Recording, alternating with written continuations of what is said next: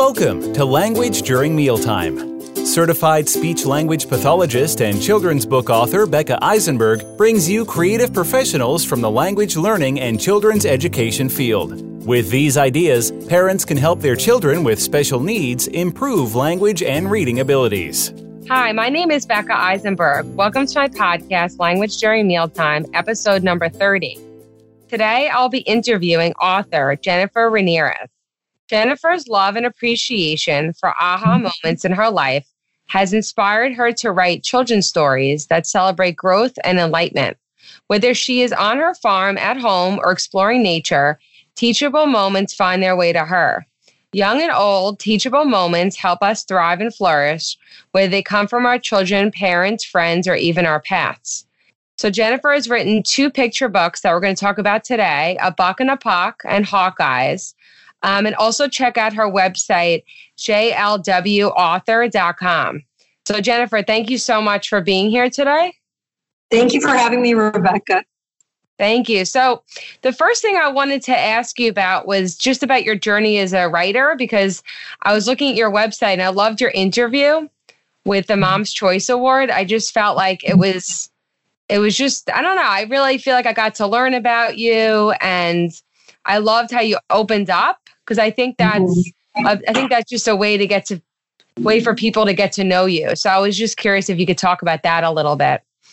Sure. I wanted to be honest in that interview. I just figured if I'm honest about my story, people will be able to relate to it. So I've only ever worked for myself, very left brain, and I was going through a difficult time. I was taking up journaling, dealing with anxiety, and I was journaling one day about something difficult, and a hawk landed in my yard, which I thought was very bizarre. So I decided to look up hawk symbolism, and it was perspective. And for me, that was a big aha moment. Look at the bigger picture, remember why you're doing what you're doing. So I made a note in my journal that I thought that would be effective if you could translate it into something children could relate to help teach them empowering tools. So that's, what I challenged myself to do, something creative one winter. And that's where I am now. Book 2's done and I'm working on book 3. Oh, wow. It's so exciting. It's so interesting that story about the hawk. I love the word, and I love the word perspective. That kind of goes into my next question, because I think that there's just so much to the word perspective. And that's, as a speech language pathologist, when I'm working with children and adults, a lot of times we're talking about perspective and, understanding like where you're coming from, understand where another person is coming from. And that also, it's so important for relationships and building relationships with friends and keeping close relationship with family, because it's not only about your perspective, but it's about perspective taking, kind of understanding another person's perspective. And that kind of helps. And if you could understand how someone else feels, that, it just makes things so wonderful. So I just love that word in your book. I mean, for me, that really stood out, because it's not just a part of, personally, when I talk with my own kids about perspective, but also, work a lot. So I was wondering how, because I know that you tied it into with the hawk, and that means perspective. So that, I guess that started, the title of your book, Hawkeyes. Yes. But maybe you could talk a little bit more about, that word and how you embedded it into the book and the process.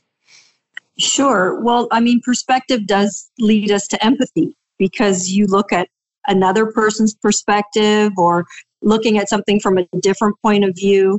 And I do believe, children as young as 2 and 3 learn that other people are having a different experience than them. And they do start to learn empathy and perspective. So for kids, if we can help them realize that they can look at something from a different point of view, when they look at something from a bigger picture or a different point of view, it changes what they see, and then that can change how they feel about it. So they have a choice. It gives them freedom, because it gives them choices on how they feel. it's empowering for them. So what was the story and the title behind your other book, A Buck and a Puck? Because I know Hawkeyes, but how did you start writing that book, and where did you get the name for that title? So the title came last, but I chose deer symbolism, a buck, a male deer, because deers are very strong, yet they are graceful and gentle. So their kindness is their strength. So I wanted to emphasize that being kind shows how strong we are on the inside. And again, it's about choice. You have a choice to react with kindness, and then that shows our inner strength. And a buck and a puck, because it has the hockey theme, the sportsmanship theme, so that came together in the end. Well, can you talk a little bit more about how nature, because I feel like nature is such a big part of your life and it inspires you, and you live on a farm, right? I have a farm. I live in the city now, but I still have the farm, which I enjoy going to. Nature, I mean, we can learn so much from nature. It's ever changing, and the creatures in nature, I had never really thought about them being teachers to me, but really if we look at each of their characteristics, we can probably learn something. And it's fun too. It's fun we feel good being in nature, the fresh air, the vitamin D. So something that makes you feel good and that you could we can learn from nature. It's positive all around. I actually saw a bald eagle at my farm recently, which I thought was amazing. Well, so can you tell me a little bit more about your farm? Because I'm really curious. I mean, I love animals. I love farm animals. It's like one of my dreams is to have a farm one day. But so I was just curious if you could talk a little bit about that, about your farm and the animals that you have there. And then I'm sure you've incorporated your books into that setting as well. So it's more of a business, the farm. We did have, when the kids were young, we had goats and ponies, but then we just had laying hens. So we had a lot of chickens, and the eggs went to the grocery store. And then we had pigs, so a large pig finishing barn. So it was very much a business. But again, raising your children on a farm they have two parents there when they leave for school and come home for school, and they're outside helping. There's responsibility. There's a lot of benefits to living in the country when the kids were young. Yeah. So one of the things I wanted to ask you was just about your author name. Because I was trying, I know your name is, Jennifer, but what's the reasoning behind the JLW? Is that because it's not your initials. It's my maiden name initials. Oh, okay. Yeah, because the children's books were something that I did on my own. I guess I wanted to separate it from my married name. But it's, I'm really not, I'm not overly attached to either names. I just thought that would be nice to keep that in a different, a different journey. So what was the process in finding the illustrators for your books? I chose to go through self-publishing, and they've been great. They provided illustrators, and I got to choose who I wanted to work with. And Bonnie Lemaire did a great job. I love her illustrations, so I can't wait to work with her again on book 3. So what's your third book about? It's going to be called My Fine Feathers, and the animal symbolism is a scarlet macaw, a parrot, and the symbolism of the parrot is to embrace our everyday uniqueness that shines from within. The colorful feathers symbolize our colorful traits. So it'll be about self-love, love of other people's uniqueness, and we're going to have fun with that. Oh, that's great. Well, I have 3 birds, so I'll definitely want your 3rd book. So, and I love your relationship with the animals and how you tie that in, because I think that's what I love about the podcast and about talking to the authors, because I think that you don't always, from the book, it's about, animals are incorporated into it, but seeing that your background and how important that was in your life with animals and how you incorporated it into your children's book it's just wonderful. So when you do readings, what do you like to focus on during your reading with children? I like to tie in usually a charity to each event I do. It feels good to support the communities I'm in, so I usually give back in some way. The events we have coming up are actually really exciting. November 30th, we're at the Audubon Library in Buffalo, and Sabretooth from the Buffalo Sabres is going to come and hang out with us. We're going to have an interactive story time and a really neat craft that I've found. Well, I found it on Pinterest, so I can't take credit for it, but it'll be fun.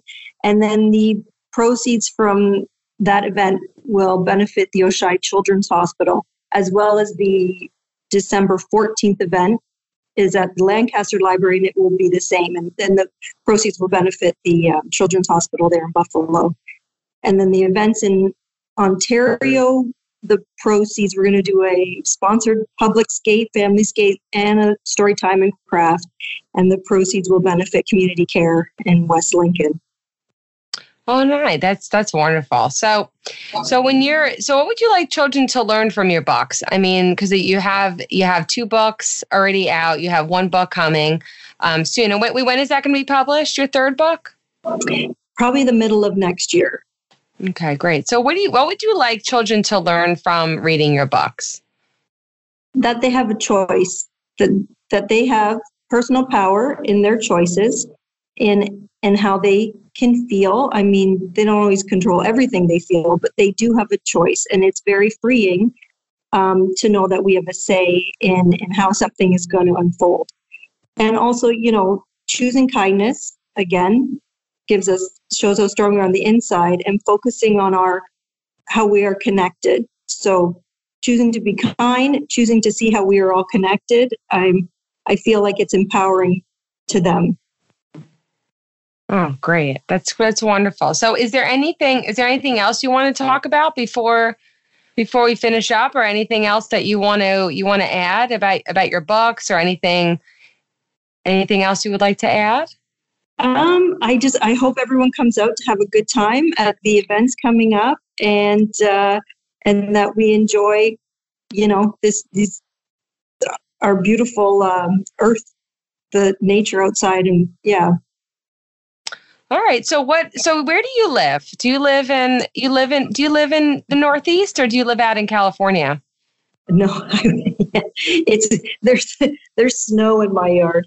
I live. I didn't see. Okay. I live in Burlington, Ontario, Canada, so close to the U.S. border. Okay. Yeah, we spend a lot of time in the States, so it's nice to connect with fellow authors there. And yeah, where are you? I'm in New York. In New York. Okay. Yeah, so I love New York. I was just curious about like school events and stuff also, because you probably, do school events as well, right?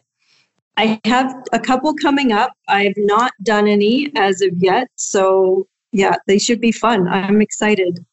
It's been an interesting experience connecting with people, because when you do live on a farm, you work by yourself. You're not, in the public and dealing with, meeting people. So this is really, it's really lovely. I'm enjoying it a lot. Oh, great. That's wonderful. Well, I just want to congratulations on your books, and congratulations also on your upcoming 3rd book. And I'll be excited to get it, maybe hopefully the middle of next year. Absolutely. I'll send you a copy, Rebecca. Oh, thank you. Well, thank you for listening today. Listen and learn with us at Language During Mealtime.